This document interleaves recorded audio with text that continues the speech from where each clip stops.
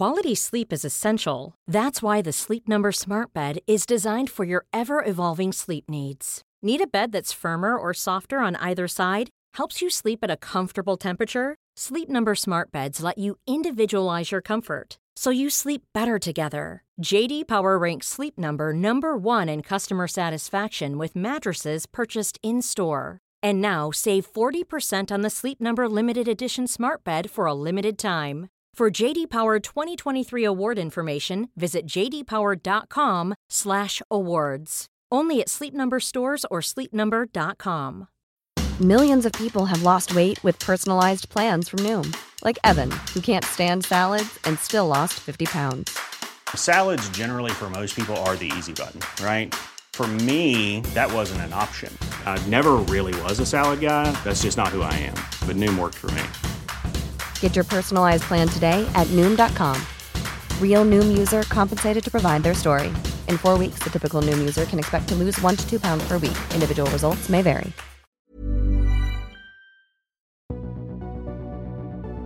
Welcome to Germany Elects, a special World Review podcast series on the German election from The New Statesman. I'm Jeremy Cliff, the international editor of The New Statesman, and there's now only 3.5 weeks to go until Election Day, September 26th. In this third episode of Germany Elects, I'll be looking at the rising support for the centre-left Social Democrats, the SPD, and their candidate for Chancellor, Olaf Scholz. Scholz is a good candidate in the sense that, of course, he has a lot of government experience. This is something that German voters are looking for. That's the political scientist Tarek Abu-Shadi, and I'll be asking what an SPD-led government might mean for Germany and Europe, including on the all-important question of economics. Olaf Scholz is the former mayor of Hamburg, a city that's doing incredibly well economically in Germany, and he wasn't exactly known for being a radical left-winger. Philippa Siegel-Glöckner, who'll be joining me later in the episode.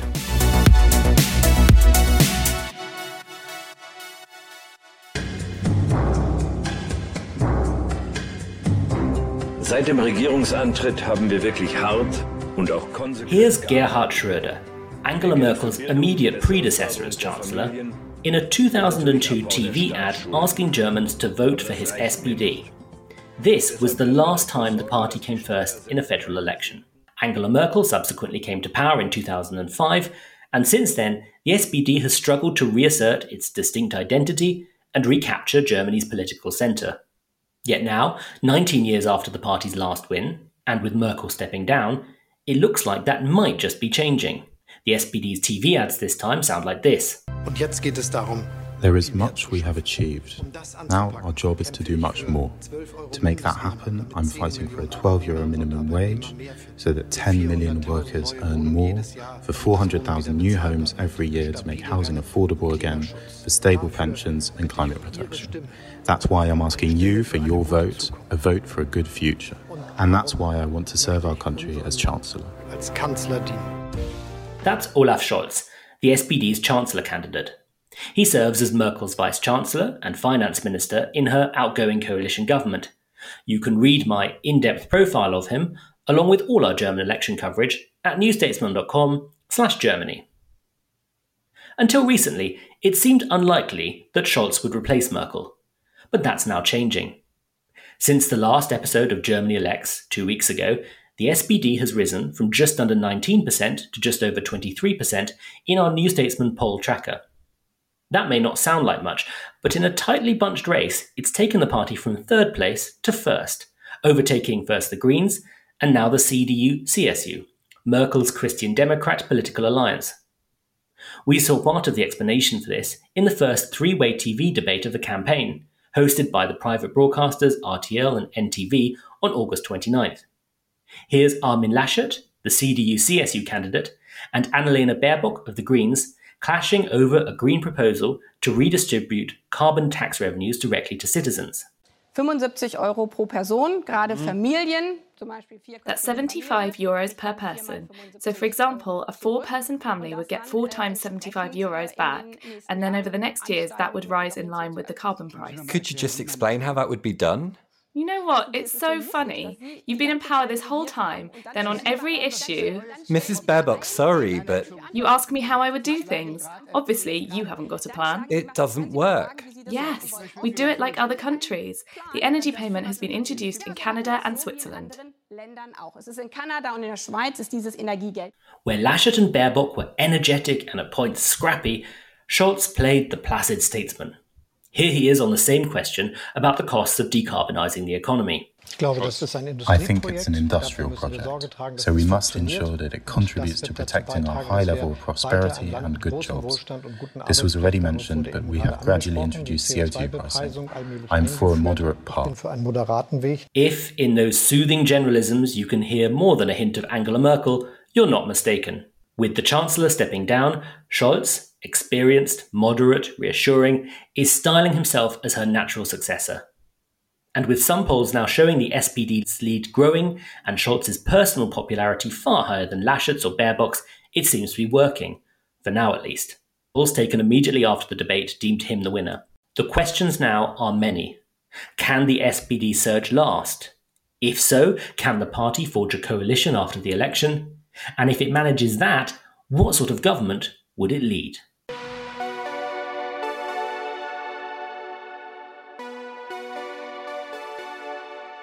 Well, regular listeners to the World Review podcast may recognise our first guest in this week's episode. He is one of the sharpest observers on social democracy in Europe and someone who I think cuts through a lot of the cliches and misunderstandings about the difficulties facing European social democratic parties.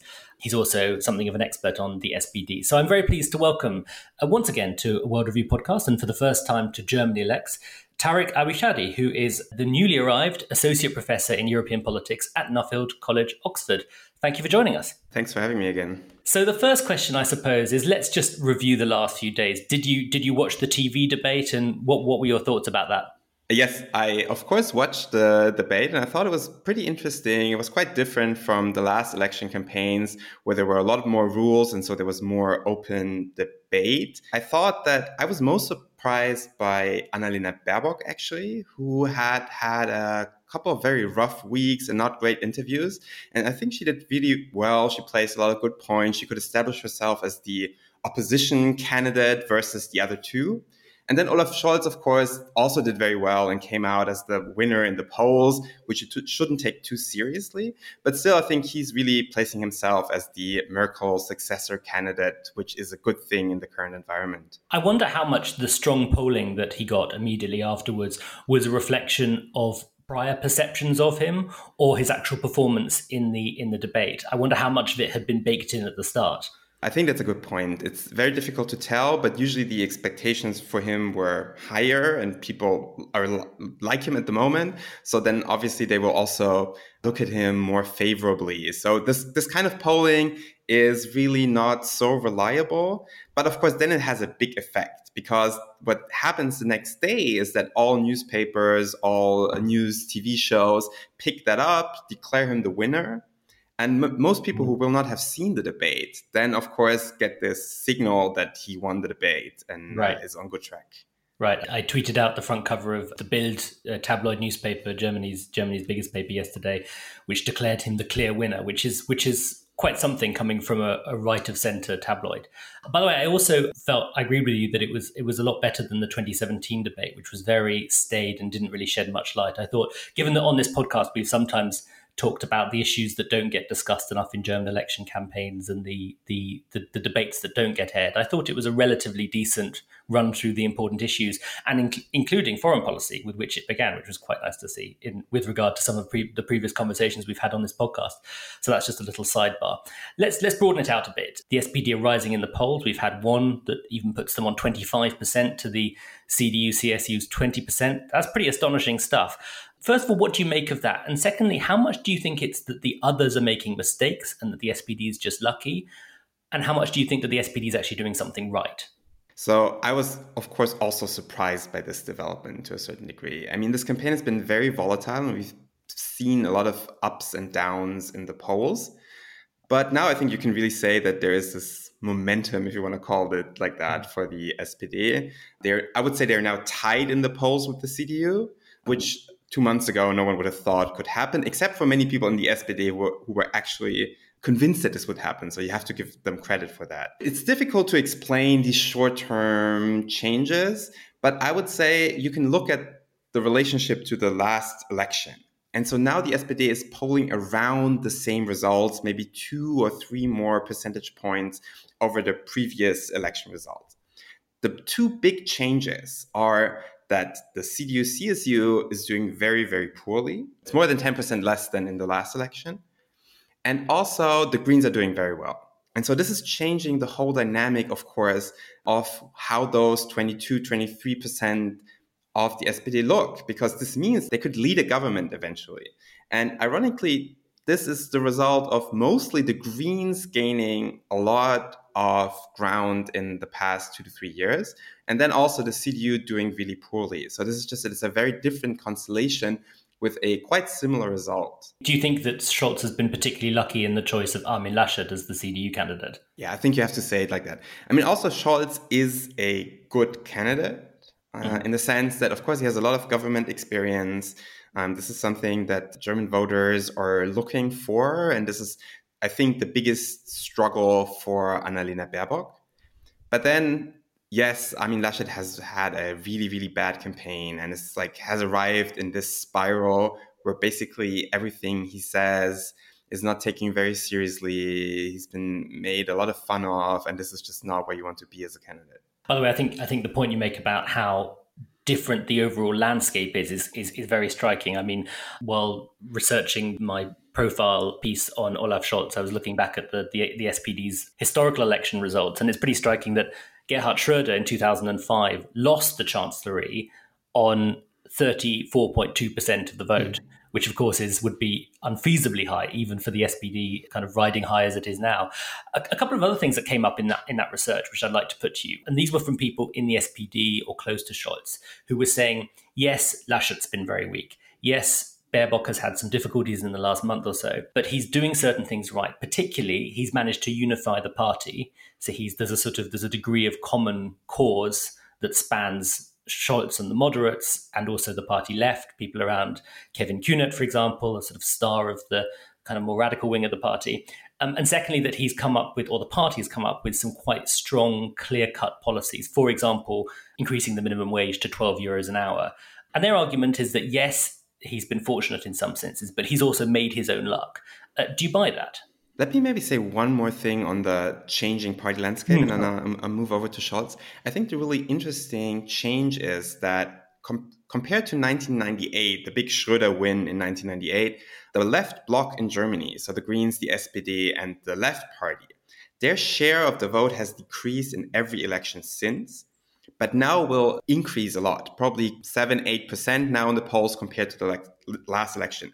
So there's been a shift in the distribution of power in the whole system. And this is, of course, the necessary component for any candidate of the SPD to make a serious claim for leading a government, is this change in the overall distribution of power in the German party system. Right. Now to Scholz, I think that's right. I think the SPD has pacified its very fragmented base and activist base by shifting to the left, to more progressive policies, really with these candidates that kind of signal a more, on the one hand, a more traditional left-wing outlook with one of the party leaders and a more progressive outlook with the other.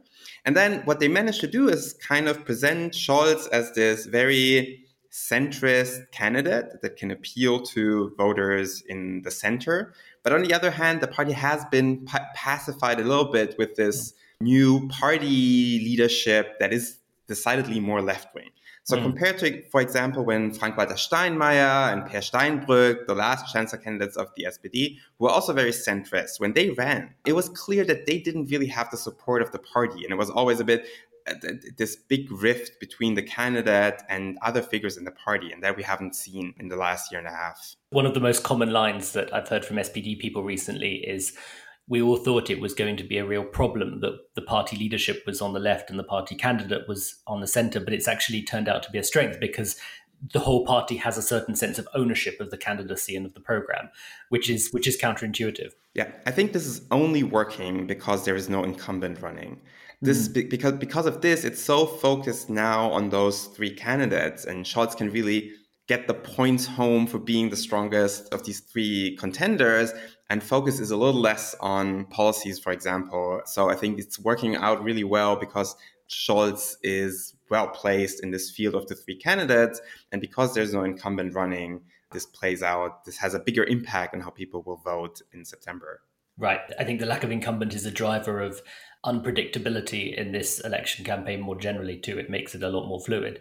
Talking of the lack of incumbent, it's been written, including by myself, that Scholz has tried to position himself as something of a replacement Merkel, or the kind of the Merkel figure in this election campaign, and that's part of the reasons for his success. Do you think that's true? And how does it relate to that shifting political landscape? Because even if there are certain personal similarities, if the bigger picture is a shift of the balance of votes from the right of the centre to the left of the centre, I wonder if that entirely adds up. I think it is fair to say that they're really trying to make him look like the next Angela Merkel. They're now using sentences and gestures that are very much associated with Angela Merkel. So it's nearly making a little fun or overdoing it in a way. And so that shows that they're really not embarrassed in any way to be seen as this, in this association with Angela Merkel. And I think what's happened at the level of the electorate is that we always knew that there's a share of rather centrist voters who have voted for the CDU because of Angela Merkel. And it was always clear that these voters would be volatile, they'd be willing to switch to a different party once Angela Merkel is not running. So it would be clear that this potential would be up for grabs in an election. Those voters probably, it's difficult to tell at the moment, but probably have gone to two parties. On the one hand, they have gone to the Greens, where really the issue of climate change, but also generally a demand for change, a different style of politics, has attracted a share of former CDU voters.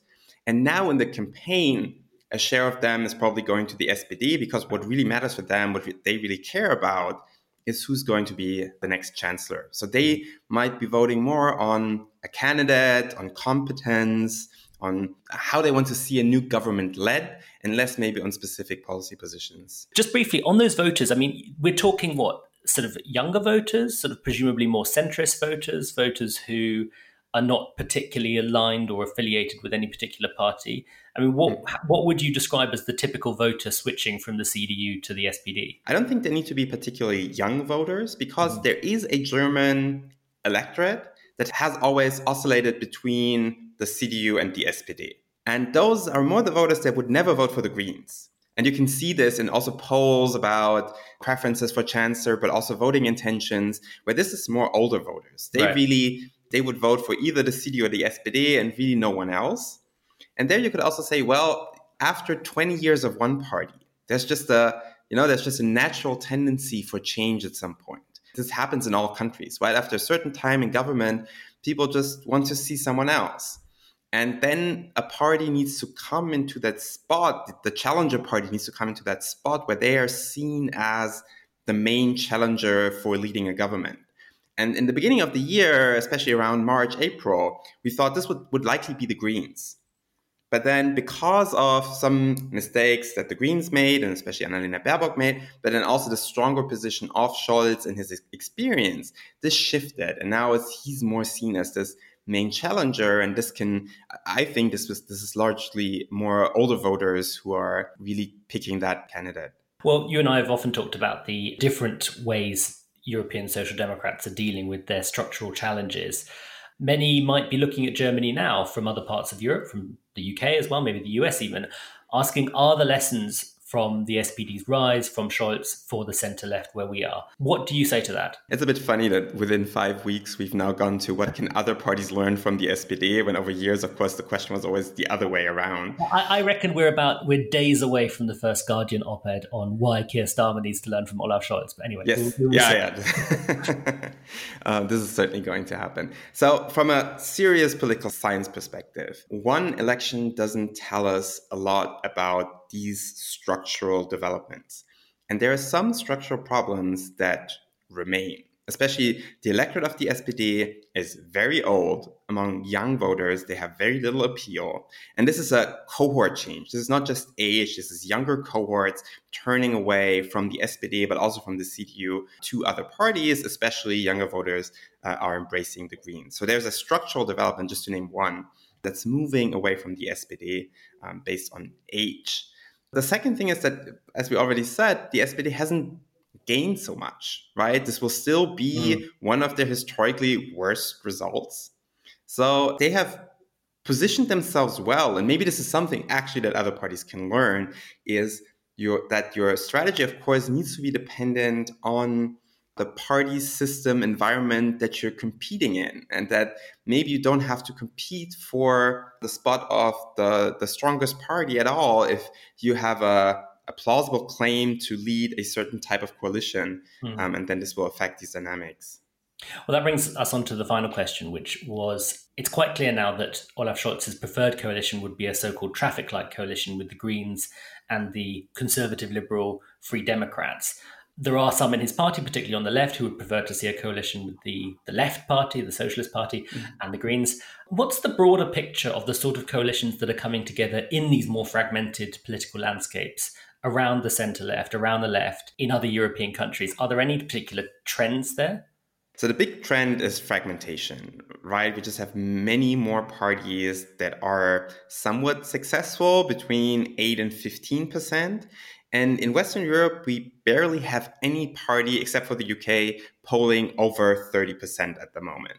And of course, the UK is different because of the electoral system. Yes, right. The first past the post just gets people to vote for one of the two parties usually. So this means that, of course, the options for coalitions become a lot more complicated. We have very few countries left where we really have this bloc competition, a left bloc versus a right bloc or so, and coalition negotiations become more difficult. In a way, this also means it becomes more difficult for voters to hold parties accountable. If I want to vote a party out of government, it becomes really difficult, because if they have 8 or 15%, might matter less when they're well placed to be part of a coalition ideologically. So we have a lot more options.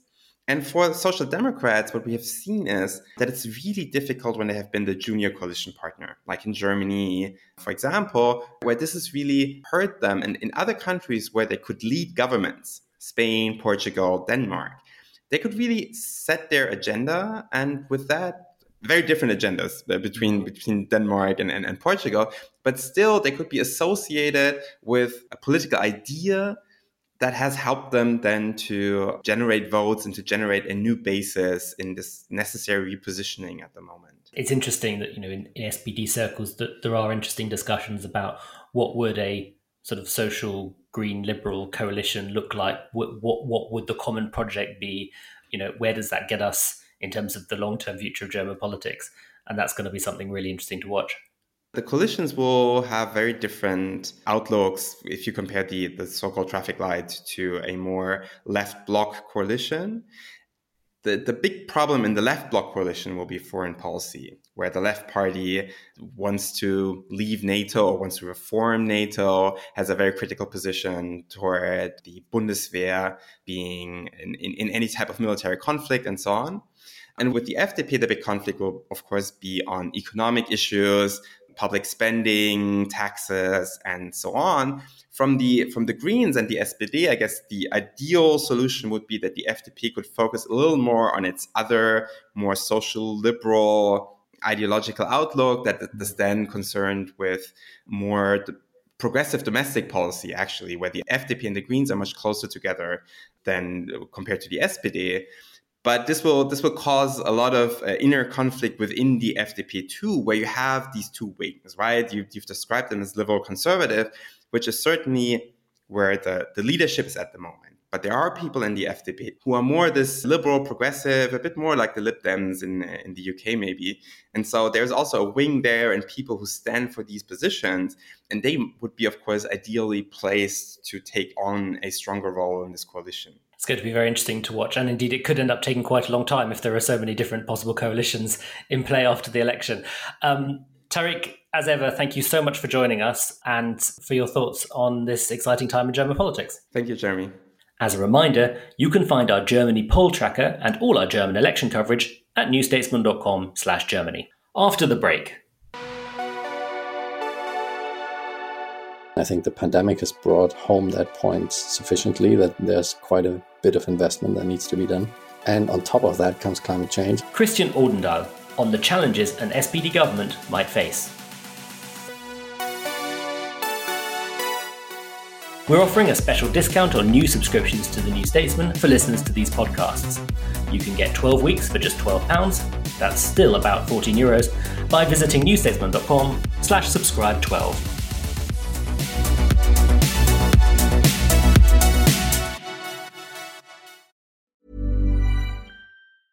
Quality sleep is essential. That's why the Sleep Number Smart Bed is designed for your ever-evolving sleep needs. Need a bed that's firmer or softer on either side? Helps you sleep at a comfortable temperature? Sleep Number Smart Beds let you individualize your comfort, so you sleep better together. J.D. Power ranks Sleep Number number 1 in customer satisfaction with mattresses purchased in-store. And now save 40% on the Sleep Number Limited Edition Smart Bed for a limited time. For J.D. Power 2023 award information, visit jdpower.com/awards. Only at Sleep Number stores or sleepnumber.com. Millions of people have lost weight with personalized plans from Noom. Like Evan, who can't stand salads and still lost 50 pounds. Salads generally for most people are the easy button, right? For me, that wasn't an option. I never really was a salad guy. That's just not who I am. But Noom worked for me. Get your personalized plan today at Noom.com. Real Noom user compensated to provide their story. In 4 weeks, the typical Noom user can expect to lose 1 to 2 pounds per week. Individual results may vary. Trust in politics is broken. So can we get UK politics working again? That was the last time we were happy. 2012. I'm Beth Rigby, Sky's political editor. Join me every week with Labour's Jess Phillips and Conservative peer Ruth Davidson for some electoral dysfunction. This idea of nuance is completely left politics. Yeah. Together we'll focus on the policies that could deliver political satisfaction. Follow Electoral Dysfunction wherever you get your podcasts.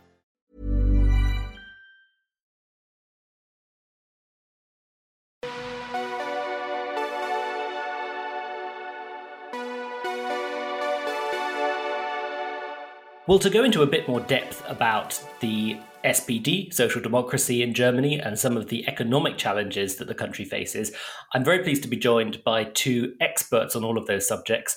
Philippa Siegel-Glöckner is the director of Dezernat Zukunft, a think tank here in Berlin, and Christian Ordendal is the chief economist at the Centre for European Reform. Welcome, Philippa. Thank you very much for having me, Jeremy. And welcome, Christian. Thank you for having me too. So let's just start by taking stock of the campaign so far. Obviously, things have been going unexpectedly well for the SPD and for Olaf Scholz. We've talked already on this podcast about the TV debate. It's pretty clear that the fight back from the CDU-CSU involves trying to promote the idea that the SPD will go into government with the Socialist Left Party in a so-called red-red-green government. Just before we go on to the longer-term picture, I wonder if one or both of you would like to reflect on whether you think that might succeed, what the challenges are to the SPD in the final 3.5 weeks of this campaign, and kind of what the chances are that Scholz can get to election day still ahead of the rest. I mean, if anything, I think Olaf Scholz has been a pretty steady candidate. He's not one for huge surprises or, who changes course massively. So I guess it's pretty likely that for the remaining few weeks, he will do the same that he's always done. And hence, I really wonder whether there's going to be that much more movement. But then looking back at the campaign, you've got to be very careful to say that. Are you surprised at how other parties doing? Yes, I am. I guess there are very few people who are not surprised by that. But the main surprise for me is actually also how poorly Laschet in particular has done, who's got quite a lot of government experience, I think, who's been exposed to quite fierce campaigns. So I guess that's for me the main surprising factor. What about you, Christian? I mean, Laschet's latest gambit involved an intervention by Angela Merkel yesterday as we record this, endorsing the criticism of Olaf Scholz for not ruling out a deal with the Left Party. Do you think that might hit home? Well, I think it's a sign of desperation, both that they are trying what we call a Red Sox campaign, so basically painting the SPD as being in danger of forming coalition with the left. Could you briefly explain why Red Sox? It was at the time that, I think it was 1998, that was particularly the time when the CDU tried to scare voters into believing that if they vote for the Social Democrats, then they would go into coalition with the Left Party, which was the PDS at the time, so the former communists. And also Angela Merkel's intervention, I think that's a sign of desperation. I think Angela Merkel wanted to stay out of this, but she's probably been, encouraged by her party to finally intervene because the polling numbers are that bad. I remember when I looked at the polling at the start of this year, when the CDU was still in the high 30s and the SPD was polling at 15 or 14% even, that the voter potential of all three parties seemed to be, so the Greens, the Christian Democrats and the Social Democrats, all seemed to be around 45%. So basically 45% of German voters could imagine voting for the Social Democrats. But at the time, only 14% said they would do so. So there was always this, this hope that the SPD would gain some of that vote from that potential.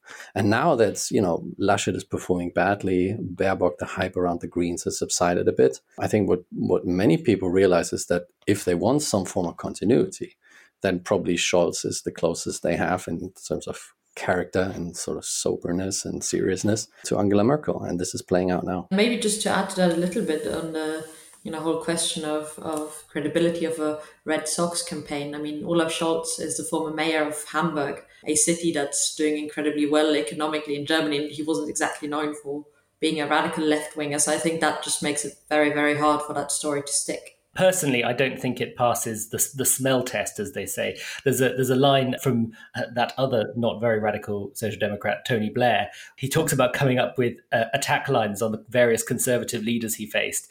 And he had this point where he said, you don't go for the attack lines that will win you applause at the Labour Party conference. Go for the attack lines that will get people in the street or in the pub nodding, things that seem credible. And for me, the idea that Scholz is the vehicle for some radical left project, I wouldn't expect would get ordinary Germans nodding and saying, yeah, I can believe that. But we will see. Before we move on, does either of you think there's actually any chance of a red-green government?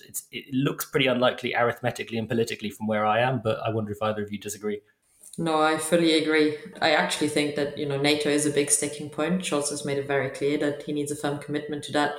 But it goes even beyond that. I mean, on foreign policy, it's going to be very hard to agree, and same probably on some economic questions. But I don't know, Christian, do you think differently? No, I would agree up to a point in that we would probably find ourselves in some kind of stalemate after this election, because the CDU and the FDP probably want to form a coalition with the Greens at that point, and the Social Democrats and the Greens would like to form a coalition with the Free Democrats. So one of the two parties, the Greens or the Free Democrats, will have to jump across the aisle.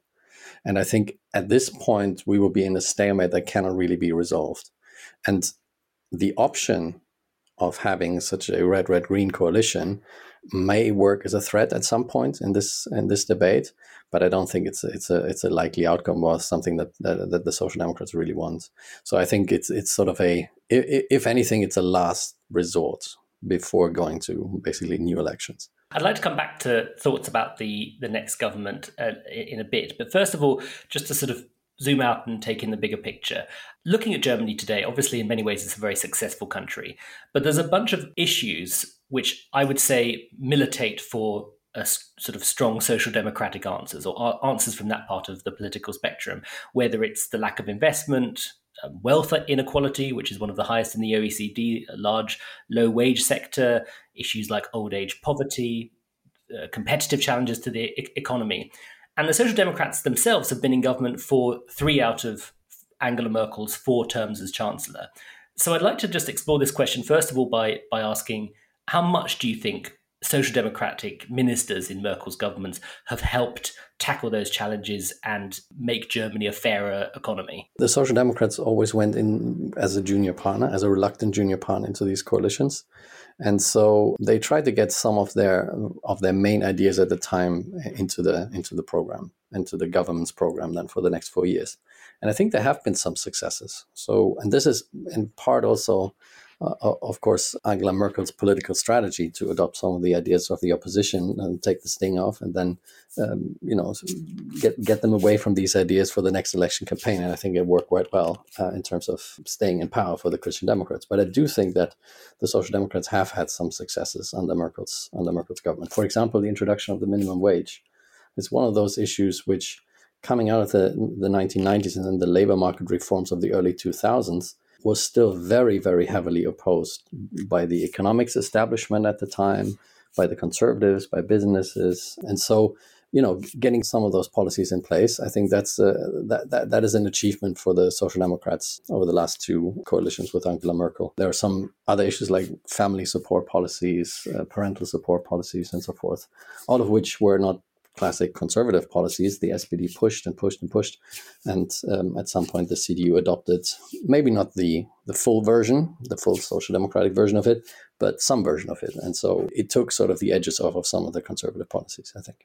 But just to add to that, and maybe I should say at this point that I was a finance ministry official before this, so working under an SPD minister, that you can see with many of the policies, it was always a negotiation, and the SPD, always had to kind of, could maybe push halfway, but was a junior partner. And that's what you can see, starting from the last coalition agreement where, the wording, even if you are a native German speaker, it's sometimes very hard to understand what it actually means because it's such a difficult negotiation. And then same in the policies that came through. So yeah, you can see the social democratic imprint, but it always had to be a negotiation, and you always had to kind of come back at some point to, or fall back to, in a way, what is economically right. So for instance, I think the minimum wage is an interesting one. Yes, it got established, but it's been set by a commission that kind of, scientifically agrees what the right level is. Whether that's possible or not is a different question, but it's not, set by policy and this is what we want society to look like and this is what we think is right. Rather, it's got to be a scientific outside commission to set that. And I think that's exactly where you can see the limits of policy space that you have in that kind of grand coalition. There is a sense, and you pick it up in the media here and elsewhere, that the economic debate in Germany has been changing over the past years. From outside of Germany, people are used to the idea that the debate here is very tethered to the old ordo-liberal assumptions about the economy, very conservative on fiscal policy, very conservative on fiscal policy in the European Union too, and actually a block on a lot of the reform that would help the Eurozone work better.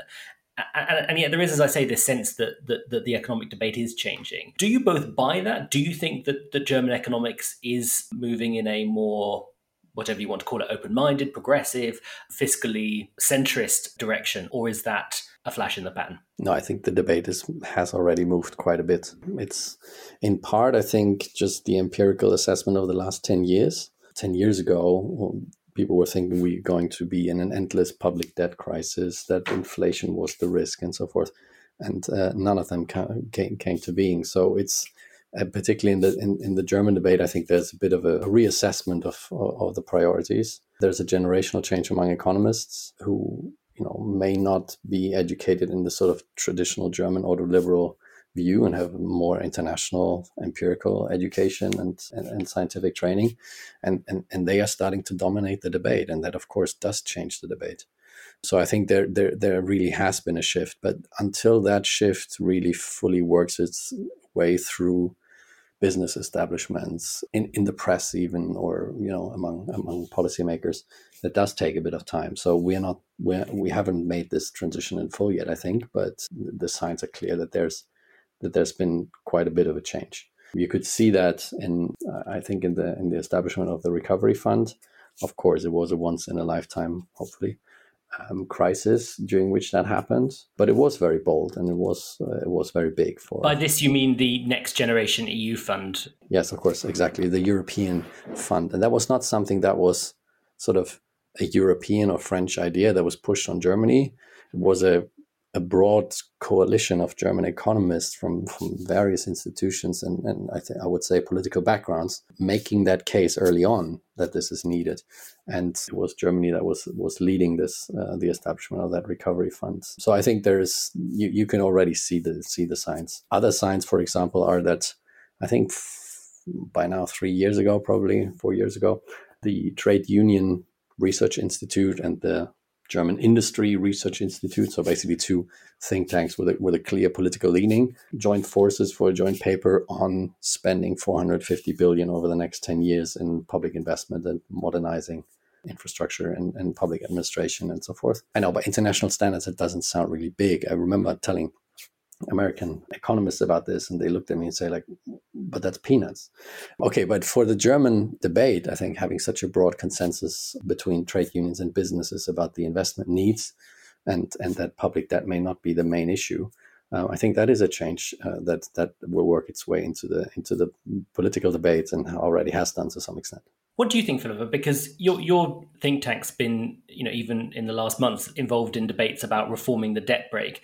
Do you see some movement? I do see a lot of movement in the debate. I think the debate over the last 4 years has changed massively and a lot more than I would have ever thought. It was really back then a kind of fringe opinion to think that the black zero, having a balanced budget, is not an absolute necessity. And now it's kind of mainstream and even a bit boring. So I think that has moved a lot.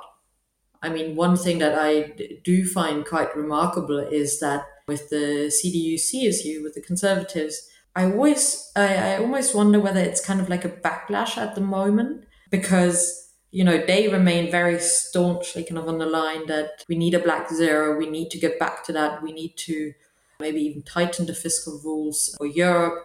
It doesn't really seem like they're kind of on that train yet. The other parties also don't necessarily agree on what the way forward is. Lots of disagreement, especially in whether you should try and reform the constitution right now or not, or also in what way. But everybody seems to be kind of engaged in a debate. You also saw it a little bit in the Conservative Party when the head of the Chancellery made a suggestion in January to kind of delay the return to the debt brake. But it seems a bit dead right now. And Friedrich Merz, who is like the guy who's seems to be responsible for finance and the economy and Laschet's team. I mean, he's very staunchly committed to a black zero. So that's what I'm a little bit surprised by. I think Friedrich Merz is a great example of how the debate has changed. Because Friedrich Merz was a young politician in the late 1990s in the Conservatives. And, he was representing the economic zeitgeist, the economic consensus at the time. And since he hasn't been in politics for 20 years, and now is reappearing sort of as a ghost from the past, you can really tell that what he says, I still remember the time, he says exactly what he says 20 years ago. There's no difference, right? But now that you hear that, at the time it was perfectly fine. Everybody was saying roughly the same at the time. But now he seems to have fallen completely out of time. And, economists are pushing back against what he's saying. And so, I think how much Friedrich Merz seems to have fallen out of time really shows you how... He's sort of the control group. But that's so true. That's so true. So I think that this is a sign of how the debate has moved on. Of course, Friedrich Merz still has a large following. And that's what I meant. This debate will take time to work its way through the parties, through policymakers, communities, and so forth. Just to conclude this, let's come back to the election and the aftermath. There's already a lot of speculation here in Berlin about the different possible coalitions after the election and who might take which ministries and so forth. And I'd like to ask you both as economists, in the context of these ongoing debates, these bigger issues, how important do you think those things are? How important, for example, is it which party or what sort of politician holds the finance ministry? How important is it who's in the chancellery and their own personal economic instincts? Or how much do you think this is just a case of a kind of a gradually shifting zeitgeist above and beyond party political differences? Famously in 2017, Emmanuel Macron said, if the FDP end up in government, I'm dead because they'll destroy all of my Eurozone reform ideas. And I just wonder, I mean, how much do you think those differences do matter, or how much do you think they're just overblown by the political village? I do think that they matter quite a lot. I'm not sure whether it's, just who's got which ministry. I think it really depends a lot on the coalition agreement because, Germans like contracts and they like to go by their rules. And so what I've seen from working in government, it's really you kind of, you work off the coalition agreement. So I think that's what matters and what's in there. Maybe who the finance minister is. There will still be constraints on that, but there will obviously be a huge difference, I think, between a liberal finance minister or, kind of a liberal kind of imprint on fiscal policy and one that's more directed by the Greens and the Social Democrats. There, the difference will be a little bit smaller, I reckon. I agree, but I think it's there is a strong influence of the consensus and the zeitgeist on what German politicians will decide to do in the end. So I think that the question is which side will push that zeitgeist, that consensus a bit further, or push harder for sort of for example, a progressive spending agenda. Why I'm a bit skeptical of how big the difference will be is that we will have to form a coalition across the aisle. And the party that has to be tempted to jump across the aisle, be it the Greens joining the Christian Democrats and the Free Democrats in the sort of Jamaica coalition, as we call it, or the other way around, the Free Democrats joining the Social Democrats and the Greens, these parties will demand a very high price for that. And so, for example, the Free Democrats, Macron famously said he would be dead if they joined the government.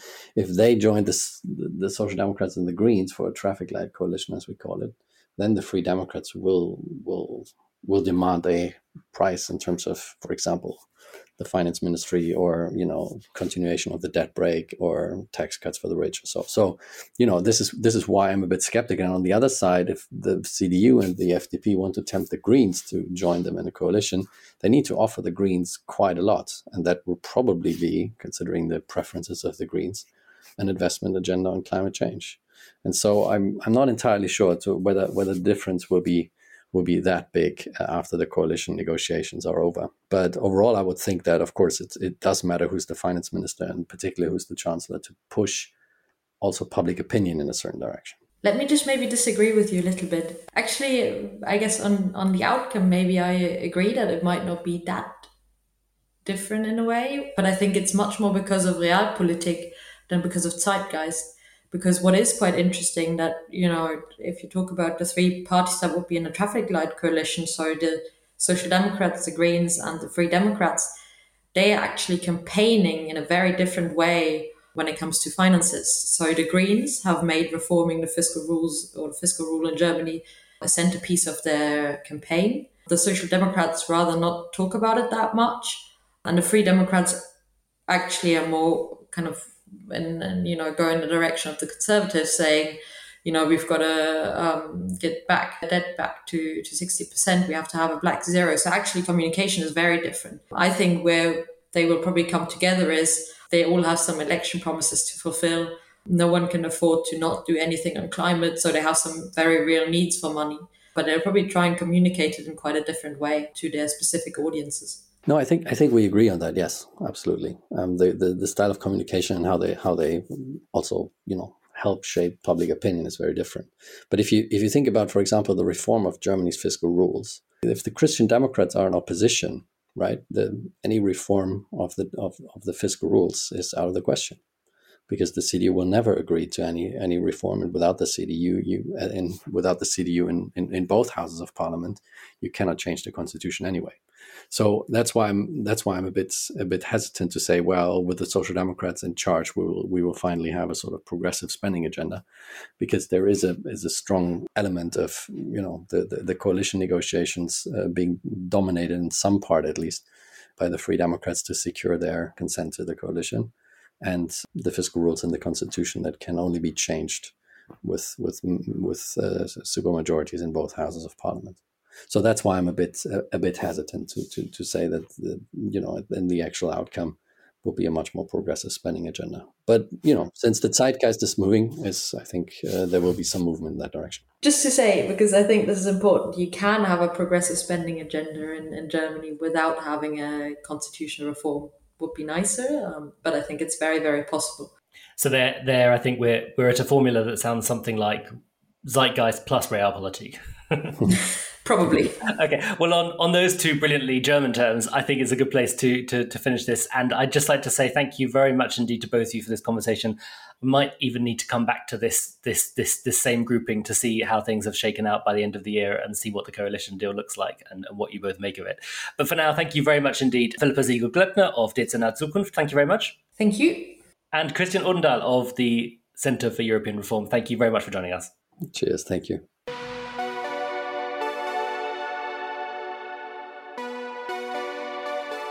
That's it for this episode. I'll be back in 2 weeks for our next instalment of Germany Elects. And there'll be another regular episode of World Review with more on the Taliban's takeover of Afghanistan on Friday. You've been listening to Germany Elects, a special World Review pop-up podcast from The New Statesman. I'm Jeremy Cliff in Berlin.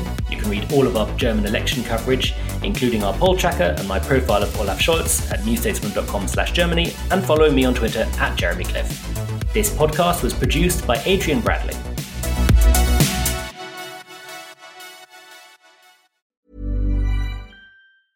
Even when we're on a budget, we still deserve nice things. Quince is a place to scoop up stunning high-end goods for 50 to 80% less than similar brands. They have buttery soft cashmere sweaters starting at $50, luxurious Italian leather bags, and so much more. Plus, Quince only works with factories that use safe, ethical, and responsible manufacturing. Get the high-end goods you'll love without the high price tag with Quince.